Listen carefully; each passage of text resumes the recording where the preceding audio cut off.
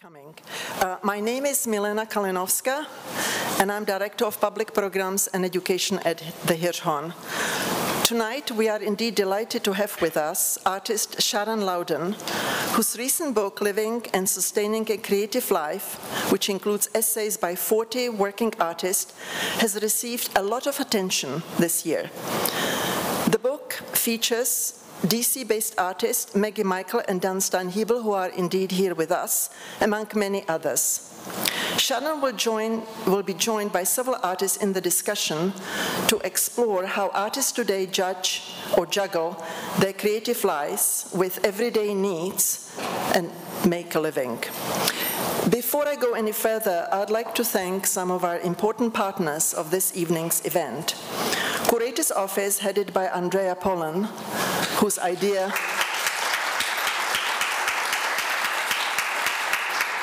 idea indeed it was, and American University Studio Art Program, headed by Zoe Charlton and Tip Dow,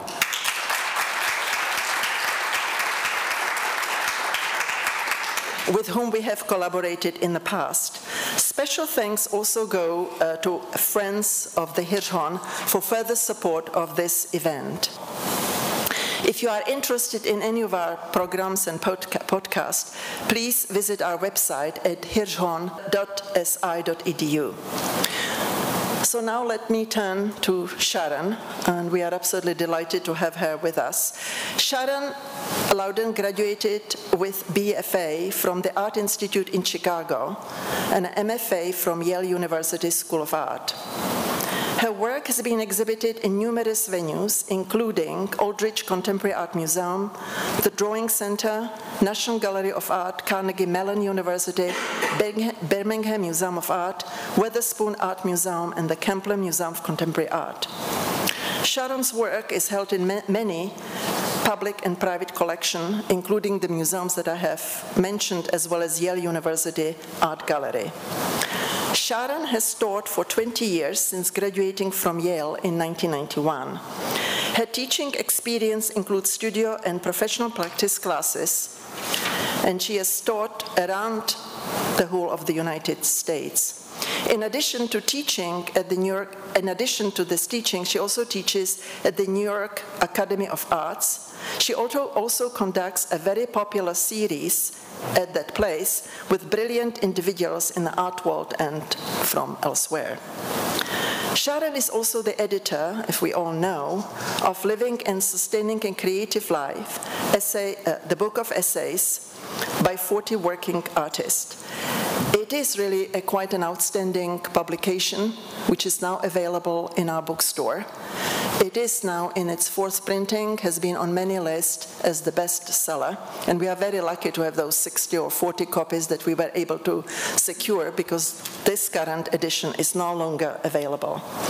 What I'd like to do now is to welcome the artists that Sharon is with, and she will tell you more about them: Jenny Marquardt, Jeff Spaulding, and Patrick McDonough, who will be indeed in discussion this evening. Thank you.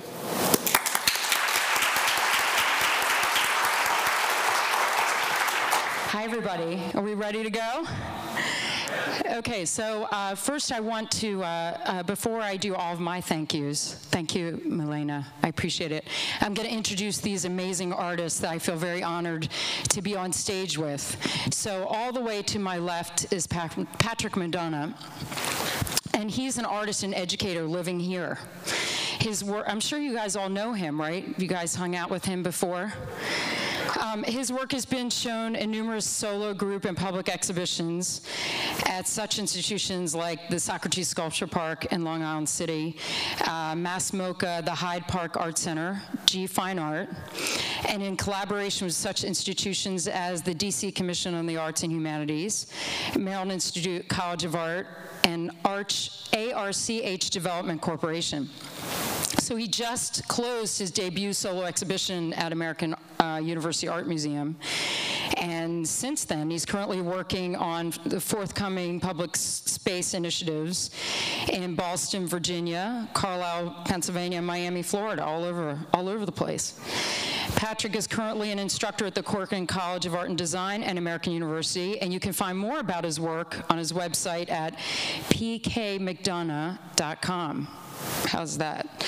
Jeff Spaulding, to the left of me, was born in Ann Arbor, Michigan, but is based here in Washington.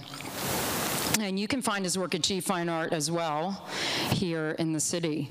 His work has recently been on display at such institutions as the Washington Project for the Arts. His work was included in the Corcoran 48th Biennial at the Corcoran Gallery of Art, where his work is also included in the permanent collection, and a curator's office, and the Hechinger collection. Is that right? Am I saying that right? Yeah. You're going to use a microphone too, right? Okay. In addition, Jeff has exhibited at the Krieger Museum, the New Museum of Contemporary Art, the Phillips Collection, and many other museums all over the country.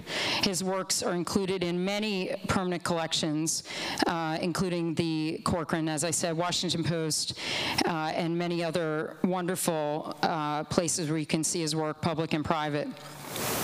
And he just recently had some fantastic reviews in Art Forum and Art News. Congratulations. Okay, great. Finally, Jenny Marketu is an artist who is a contributor in the Living and Sustaining Creative Life, this book why we're all sitting here today. She is a Greek-born interdisciplinary artist living and working in New York City. She has an MFA from Pratt Institute in Brooklyn, and she's taught in the art department at Cooper Union in New York City. She's the author of a photography book, which is published by Kidros Publishers. Her solo exhibition at Beneke Museum has been included in the Bloomberg Challenge Awards for the city of Athens. She's done many other solo projects, some of which were at the Highline Park, which commissioned her for a piece. Is that correct? At the Highline, okay. And a practice project commissioned by Atrium Museum of Art in Victoria in Bilbao, Spain. Her work has been included in numerous exhibitions internationally, and she has there's a biennial coming up in Colombia this year, and she's been included in the 4th Biennial of Athens, Greece last year, and other venues all over the world.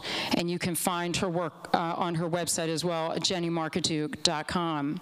So as Milena said, in addition to these wonderful artists that are here, I also want to say that also Maggie, Michael, and Dan Steinhuber, who are in this book. This is the book, by the way. This is it. And they are here right over there, so they're going to be willing to talk to you about their essays and their life as well afterwards. Not to put you guys on the spot, but you'll do that.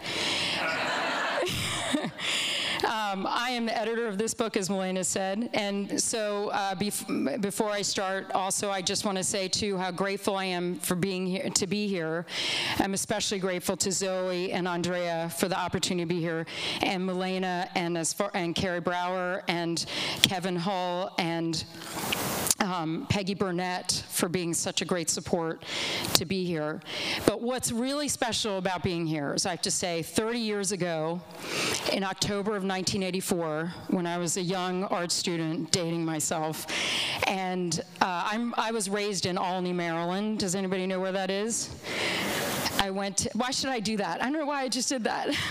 I went to Sherwood High School, which has an amazing art department, and my husband's here, he's right here, and he and I went to the same high school, and I remember just struggling when I got out of when I went to college, because my parents didn't pay for my education and weren't really supportive of me as an artist, and so I would always go to the museums here to try to get them to maybe help me, to speak to me.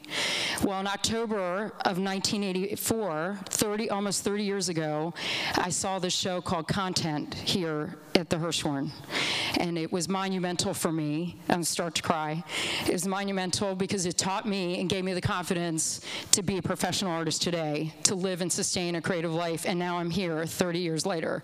So thank you, Hirshhorn Museum, for giving that to me. So I'm very grateful to be here.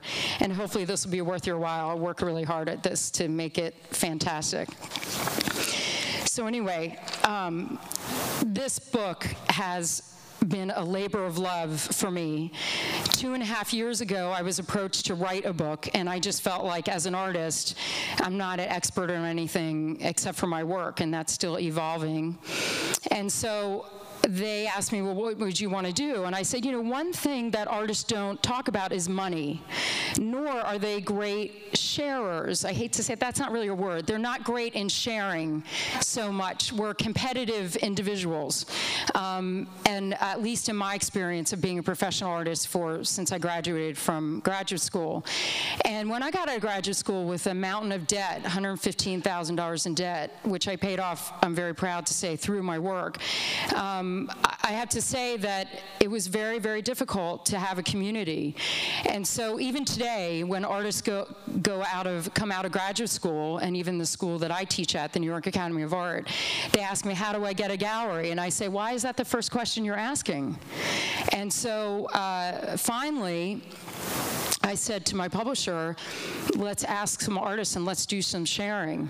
So this book is about testimonials that are actually, there's nothing romantic in this book. They're pretty flat. Some of them are actually pretty boring because they just say how they try to make a living. Now, some of the essays are opaque depending on the personality of the artist, and some of them are more transparent. So I see the opaque ones to start a conversation, and the ones that are more transparent, they sort of end a thought. And so from this book has started a lot of conversations. This is the 14th stop on a 45-stop book tour through July 5th. Actually, it'll go through 2015.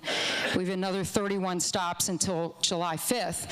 And why is that occurring? Is because I think artists, or at least the feedback I'm getting from artists all over the world in blogs, et cetera, are saying to me, we just don't talk about this, and a lot of artists feel by themselves, and also a lot of schools don't give information about how to make that leap. Sometimes feels like artists are falling off the cliff, or let's say artists who are just starting in the middle of their life. They don't know where to go or how to start. So that's why I did this book, and that's why we're all here today to talk about this. So what I'm going to do is, the format of this is, for the next half hour, I'm going to have a conversation with these guys. We're going to have a great conversation and warm you guys up. And then I'm going to open the mic to all of you to ask some questions of us until about 8:15, 8:30. And then from 8:30 to 9 o'clock, you can approach us and ask us questions, but also you can buy a book, and Jenny and I and Maggie and Dan will sign them. You're going to do that too. So anyway, also I just want to say too that I say this is a labor of love. None of the artists got an advance for this book. The 8%, which is pretty common in academic publishing, of profits that we get, I'm splitting with all my contributors. So it would take us over 15,000 books to sell to make a profit. So that's not the point of this. The point of this is being with you today to have these important conversations and actually change, hopefully, maybe I'm an idealist, but I think it might be happening, is change the idea of how artists communicate and share and be empowered to do things maybe with or without a dealer. So we ready to rock and roll? I'm going to start the questions. You guys have your microphones? Okay. It should be on your chair. Okay. Okay, so these guys know all the questions already, but I might throw some at them unpredictably, and I will interrupt probably. But my first question is, for all of you, I think a lot of people know or not know how an artist really lives. Like even some other artists, other artists in the room. I mean, does everybody really know how other artists live? It might be a mystery. Not every artist is the same. Not every person is the same. We all have a different regimen, I think, depending on the personality of the artist. But I would love to hear from you guys, given a day or a week in your life, how do you balance the obstacles of life that everybody in the world experiences, whether it's laundry or paying your bills or, I don't know. I mean, what are the things we all do every day? Parking the car, getting a parking ticket, I don't know, whatever you do. And then tending your creativity, making work. I mean, how do you do that? How do you balance that? So, Patrick, do you want to start? Sure. So I'm a relatively regimented at the weekly level, I guess you could say. Studio days are pretty consistent. Work teaching days are pretty consistent. Office time happens in the morning.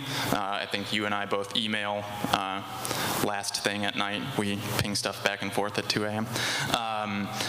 But I was thinking about this question a lot, and I feel like that's a pretty standard answer, right? Like we sort of establish these things. That's what they teach us in school, like sort of carve out your studio time and don't schedule things during that time, on and on and on. But what I find I really need is like this sort of outside creativity time. So my wife works in politics, and so the ability to attend events with her and sort of step outside this system sort of allows me to recognize maybe the way all of these systems work and how everyone is functioning differently in the arts and outside the arts. It's just sort of this moment of reflection, But would you say, what are you talking about, this system, like your own system or the art world, or which systems are you talking about? I think any of it. I think just artists are sort of obsessive people, right? Like we You're obsessive. You're saying you're obsessive. I think we're sure. But like you said, driven and busy, and so it can feel sort of all-consuming, right? And ambitious, and all of these descriptors. And so the ability to sort of step aside from that into another, whatever you want to call it, context, world, group of people can be really refreshing. It's like going to the gym or something. It's just a way to like switch your brain for a moment that kind of brings the rest of the week, to put it that way. It becomes more productive, I think. And Jenny, do you have that kind of discipline? Do you do that? I may say, though, that when we talk about life and work, is not having to, and facing some kind of difficulties. The difficulty is not to go to another system or to go and see another exhibition, so I refresh my mind. To me, I take the question, what happens when the conflicts of life, real life, and catastrophes or deaths or fires or anything can happen in someone's life, and at the same time you have a deadline and you have to finish a project because you have a contract. And this is where, to me, is the big conflict and challenge, where family, where personal and work comes together. And I find that the way, I don't have all the solutions, but what I found for me to be very helpful is to focus, to look what are my priorities at that moment, and what are my commitments, and how can I jungle, or I can even talk and discuss the issues, which I'm always facing. The kind of work I'm doing, I travel a lot, I commit myself in all over the world, and then I come back, and my boyfriend has something, and my mom is there, who's in Greece. So I always learn how to be flexible and just being focused and be disciplined and know from now I have to do this and this and this and this. I don't know. It's a challenge. And I think artists, we are faced with this challenge continuously. And especially women that we have on the top of everything. Families and kids and everything. You just said especially women? Yes, I do. I don't have this burden. I'm free. I can do whatever I want, but I have many friends that have incredible careers, but at the same time have the challenge of bringing up a family, bringing up kids, supporting members of their family, and they do everything, but it is another achievement. So, I mean, we can go on. Right. I think that's very interesting, because in the book there are many women in the book who do have children, and they address that in one way or another. And there are some people in the book too who have children who don't even talk about it. So that's very interesting as well. Jeff, how do you do it? Well, I think if you have a life, you've got you can have all sorts of interruptions in it. Other people have jobs, other people have careers, and balance things. I guess if you wanted a simple life, you'd just stay by yourself and live in a studio. But I choose to have a life. I've got a family. I think what's important is that you keep some space in your head that's special, and that you don't let other things invade. You can work a job, you can have an experience with somebody, you can have an argument, all sorts of things that can take away from your thinking about art. You might be, if you teach, I teach and I get energy from teaching. I know other people that teach and they give it all away, and they're drained and there's nothing left at the end of the day. So, you have to figure out a way to hold on to something. In some ways, it's a little selfish, but you have to be that way. It's not necessarily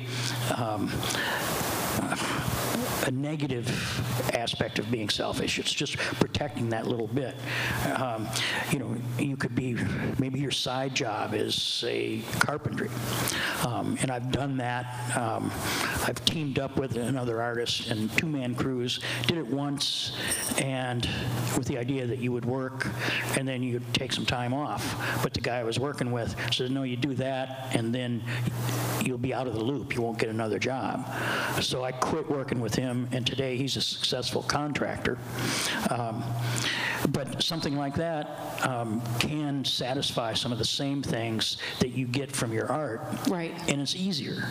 Right. So but I just to, in brief, because I'm going to go on to the next question. Okay. So for you, I know how it can satisfy other people, but I'm interested in you. Okay. For you, you're saying that you teach, and that gives you great satisfaction, and you have a space, you keep a space so that things for you can function. Right. And you have family, right? So just really briefly, since I just want to narrow it down a little bit, tell me how you deal with the obstacles and where do you fit the creativity in there? Is it schedule? Is it, what is it? Well, it's both. It depends on if you talk about being in the studio as the creative part, but then there's times when you have to be out of the studio. Right. Okay. A parent is in the hospital, so you're in the hospital. Right. Okay. So you pay attention to that. You start looking at all the medical equipment. And I took that back to the studio afterwards. Okay. So you've got some part of your brain that's involved. Sometimes driving down the road, I start seeing my sculptures in front of me if I'm in a intense period in the studio. Cool. Okay, I'm gonna go on to the next question. But that sounds. I get a picture a little bit. Mm-hmm. But can you guys also share with us, like, here you've talked a little bit about how you balance what you do, but if briefly just say a little bit about what do you think those keys are to sustaining your creative life? You talked about the balancing a little bit, and how you just briefly with the obstacles or dealing with that. But what do you think the keys are for you and maybe other artists, just briefly, if you were to think about in a sentence of sustaining your creative life? Jenny, do you want to start? I think creativity is one thing, because whatever we do in our life is creative, and we can have a creative life every minute. sustainability is something that it comes from different sources and different venues, and it depends on each of us, I think. To me, is to find which are those venues or those resources that they will allow me to practice and do my work the way I want to do it, so I can keep my ideas, the integrity of my work, and still be able to sustain them in the best way. So I learned very soon, since I grew up in a much more ideological country like Greece, but when I came to New York to study, I realized that I was by myself, and I had to make a living. If I was going to stay in New York, I had to become part of the New York scene. I had to be part of the community of the artists. So I realized that I have to learn how to create my own resources and how to create my own opportunities. And of course, I must say that, and everybody who practices as an artist knows that it's luck, it's circumstances. In my case, let's say it was luck because I was from Greece very early as soon as I graduated from my graduate school, I was able to represent Greece in the Sao Paulo Biennial. I did Manifest and Vita David, so right away it gave me the opportunity to realize that New York is nothing. New York is just another city, that there is a wide, wide world that I can do work. And also this gave me the opportunity to learn how to create a network which is outside. So this is something that keeps sustaining me till now, because I have been able to create a much larger network which goes beyond New York, and learn how to live and work out of a suitcase. I have a studio in New York, but how to learn to jump off the plane and go and meet a new team and start working on a project and so on. That's great. Jeff, can you talk about what are the keys, do you think, in your life, briefly, that you sustain your creative life all these years? What have been the keys for you to sustain that? Do you want me to come back to you? No. It's a fairly, it's a basic thing for me. Okay. I get excited when I'm faced with something new. I look for things I've never seen before. I take pleasure in little discoveries, little moments. It doesn't always have to be a big moment. It's just little treats. And I keep coming back to make that happen.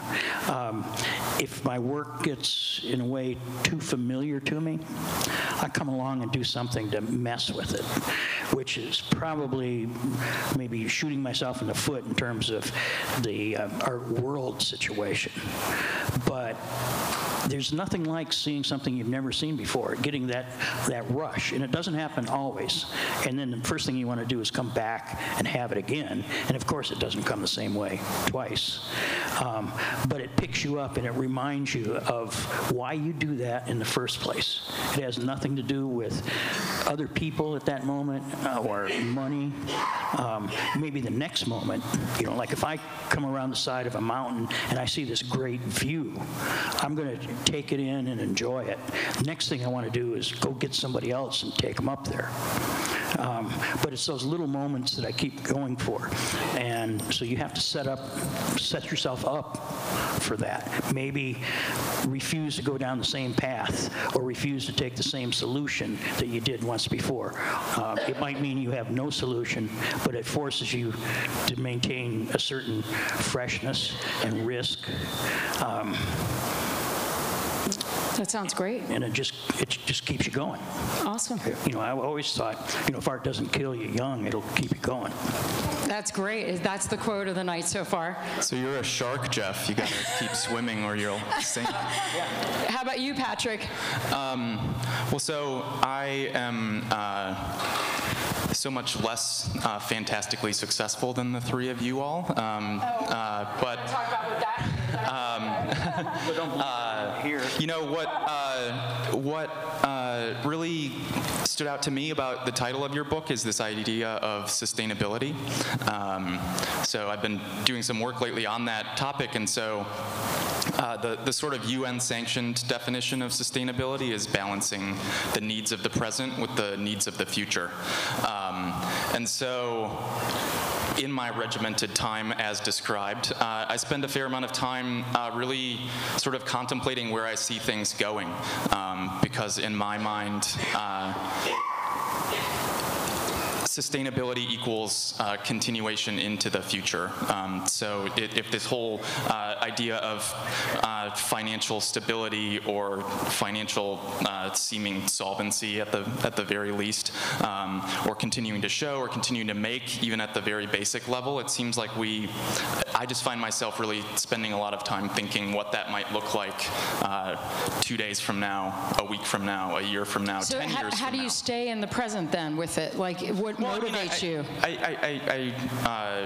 That shark comment was sort of what I was going to tell you in brief. I mean, it's like literally you keep moving or you die. And that moving might take a lot of different forms throughout the day.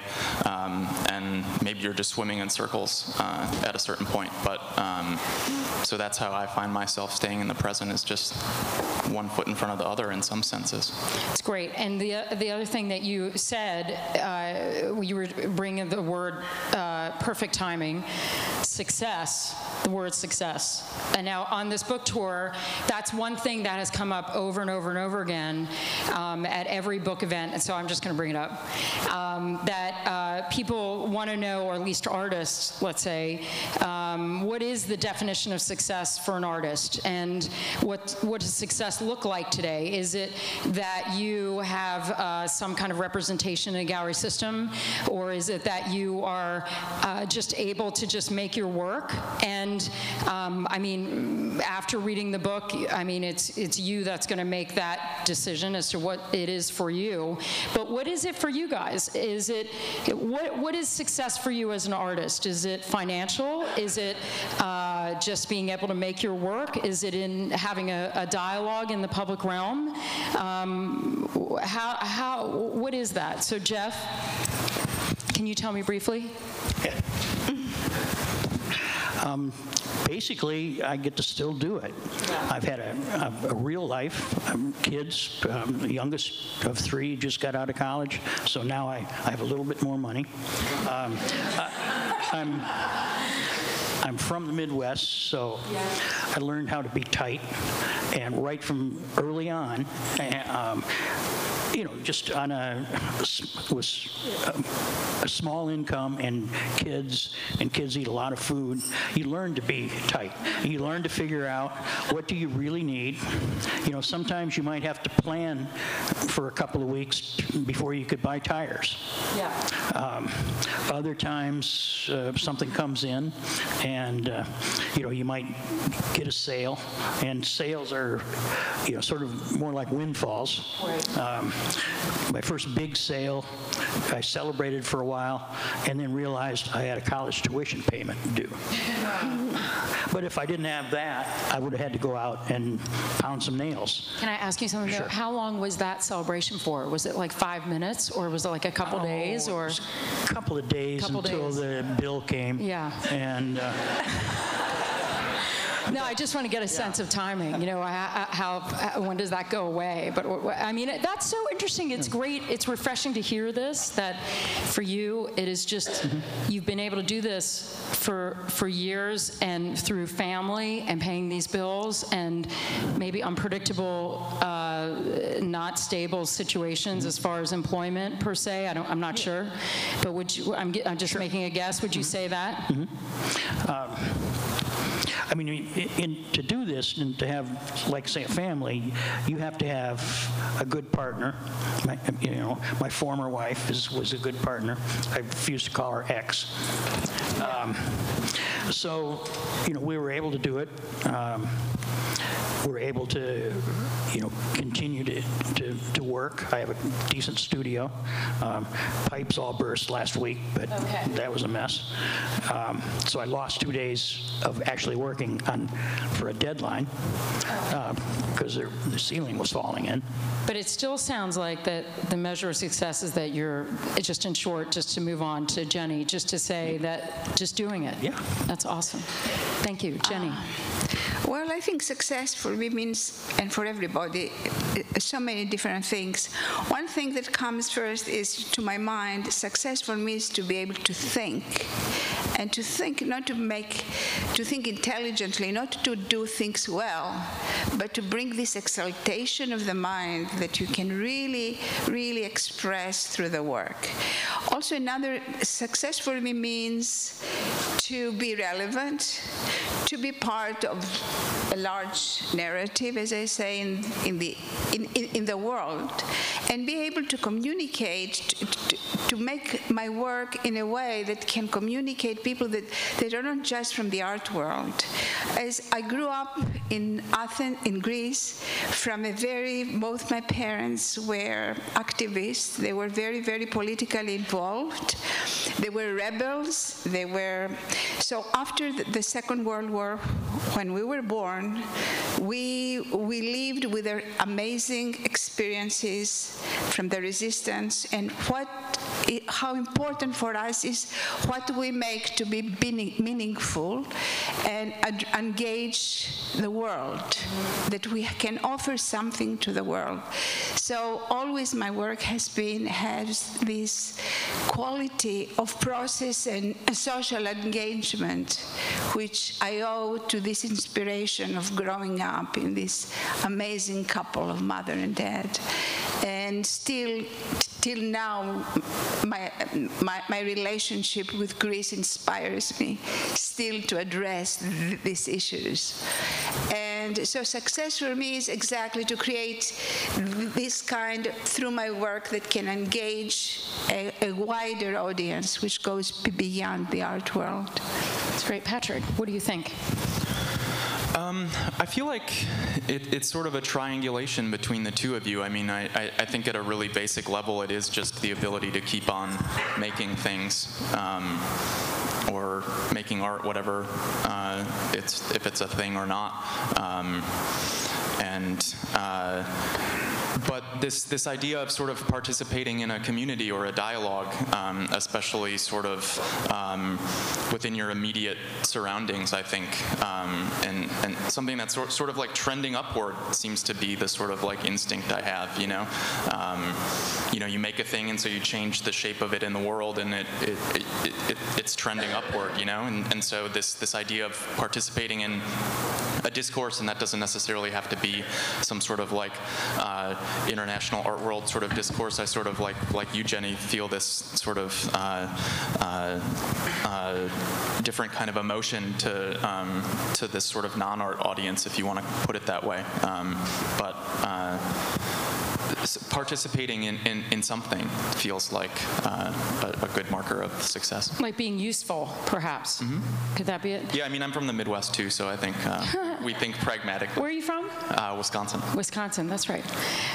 So the last thing I'll talk about, which I didn't put on but I think you can answer it. It's fine. I didn't put on the questions. But how many students do we have here? Do we have a lot of students?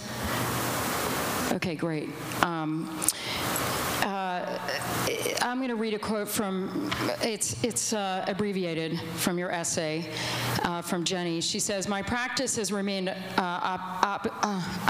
oppositional to the gallery system," can't talk, "and rather than hide behind the false idealism, I'm forced to find alternative ways to make my living and support my studio art practice. I've decided to engage myself in projects which engage new audiences outside of the art world, and which can be sponsored and commissioned by alternative art economies and shown by museums, festivals, and foundations." So for Patrick and Jeff, because I think Jenny has addressed this, how important, and I mean, I value galleries quite a bit. Some of my best friends are gallery dealers. I work with 3 galleries. I see them as a partnership, each one of them, each as a different partnership. But I do believe, and I am bothered, like I said before, that some young artists feel dependency on this system, on the gallery system, which I actually don't think is fair for the dealer either, because I think it's impossible for now, in this day and age, for a dealer to satisfy every artist that works with a gallery dealer. So for Jeff and Patrick, I want to ask you, how important is that gallery relationship? Patrick. Is Annie here? I think. Is she here? No, I mean, I think this is sort of what I was intimating before, is like, I feel like, and a lot of the responses I've seen online to your book and sort of like all these pieces that have come out like this week, you know, Holland Cotter, Kara Ober's piece that just came out, like all this, like we're all sort of chewing on like what's the future of this thing, right?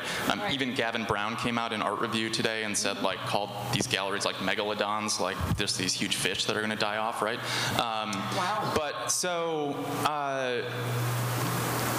I don't know. I mean, it's like great. It's a space to do a certain sort of work and like have a certain sort of relationship, like you said. But then, I mean, to talk crass money, I mean, you can get paid on the front end of what you do, or you can get paid on the back end of what you do. And it's sort of like what fits, what fits the idea, what's actually feasible, right? I mean, I'm sort of tending towards the getting paid on the front end these days because it seems more viable. Can you answer after I have Jeff? Is that okay? Yeah. Go ahead. I've had gallery representation, several galleries, changed over time. I currently show with Annie as well, and I work with projects with Curator's Office.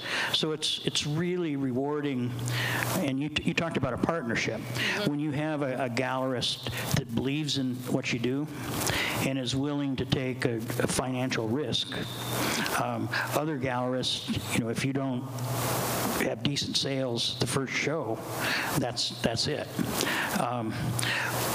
What's important for me is having a way to occasionally get work out there. And I think Patrick is doing it with some of his projects that aren't necessarily gallery related. I know a lot of artists, younger artists, that clean out a part of their studio every once in a while and put their own exhibitions together.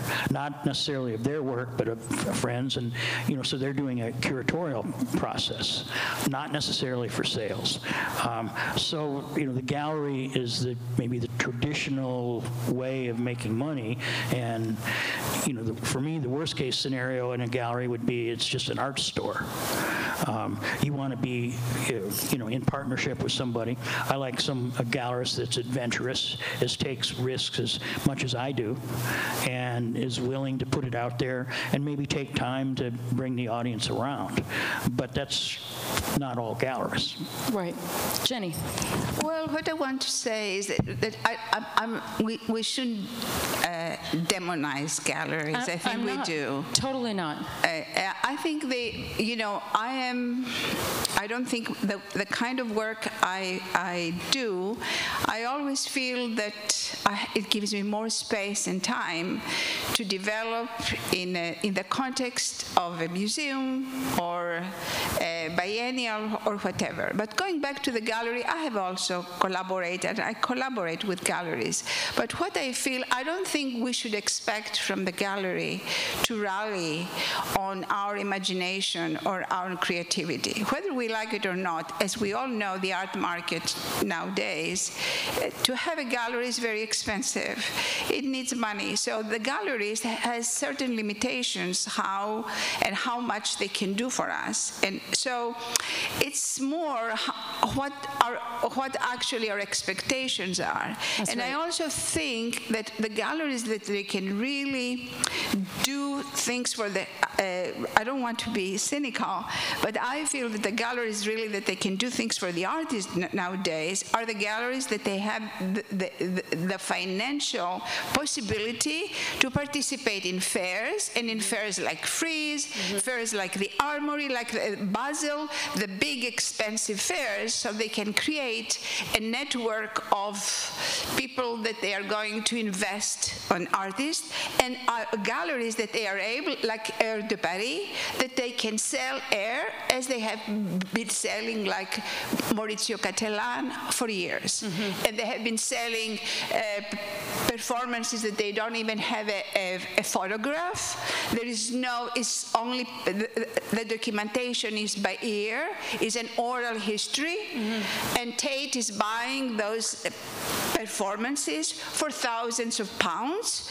So we have our expectations, again, to my opinion, are certain galleries can really make and promote money for an artist, and that's my... I agree. I think that I just think that the system, quote unquote, or in the art world has changed, and that there's so many ways an artist can sustain a creative life, and that's just one part of the puzzle.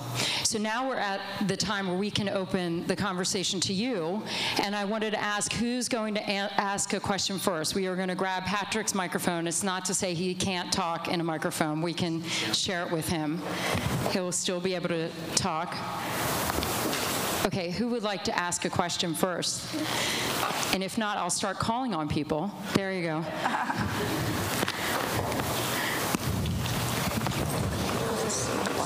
Hello.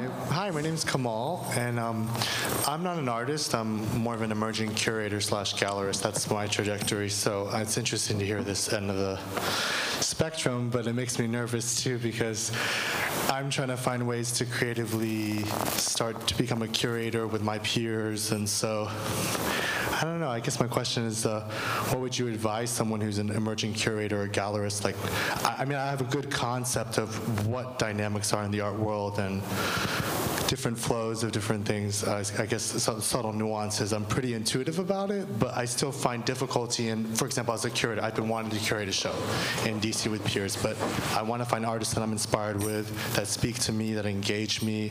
My mantra is like positive social change through art. That's my trajectory with as far as my curating goes. But I find difficulty. So like, what do I, as a curator, how do I mean, I know going to art openings and all that, but you know, I'm kind of at a plateau as to what I can do, you know what I mean? So I could use some advice. Yeah. So Patrick, do you want to, Jenny, can you have him borrow your microphone for a second? I'm sorry. Do you want to start that? Sure. Well, Kamal, I'm excited to hear you pursuing this, for one thing.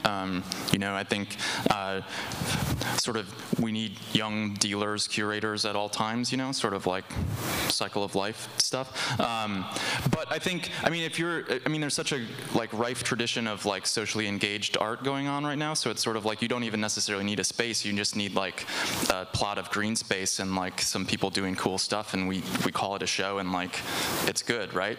And so it's sort of like what we've all been sort of chewing on, right? It's you just make it happen. You like find the cracks and find the new models and do it, and then people will pay attention. I promise you that. You know.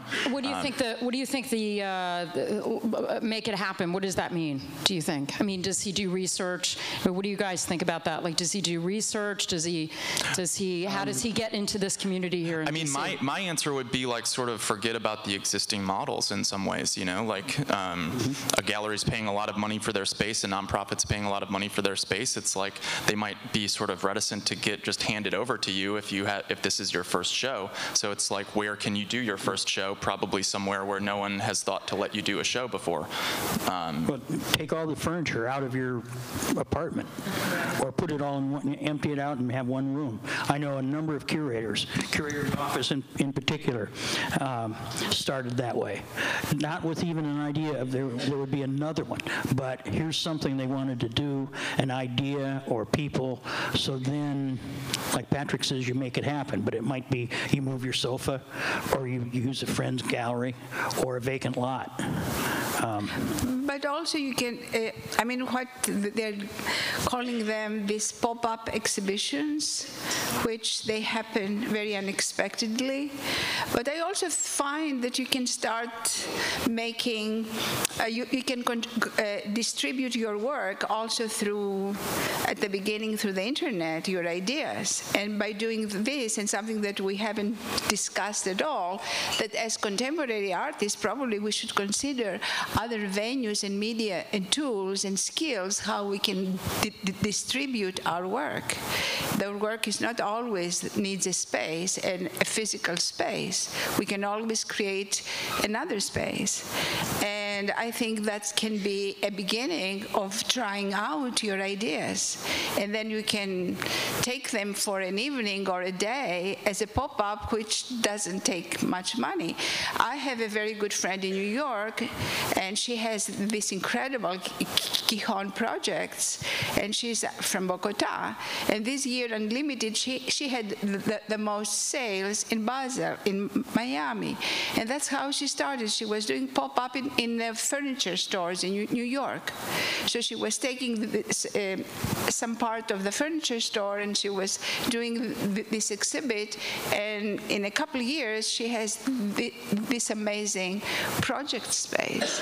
I think also from the book, Austin Thomas has Pocket Utopia. You should just send her an email, tell her I sent you, and ask her the same question. You know her already. You know her? Well, you should know the answer then. Maybe a tangent on that question. Sorry, it's more like also cultivating alliances with artists. Well, I think that you need to develop your community by using social media. If you can't physically get there, you need to reach out and find your community. I mean, there's a thriving community here in DC. I think it's a matter of different avenues through different people. And I mean, I hate the word networking, but there's a purpose to that. You know, that making that connection, doing the work to get outside of yourself to make the effort to find these people, and then try to match them with your vision. That's what an artist should do anyway, or I should never say should. That's terrible. There's no advice in this book, by the way, none. Thank you.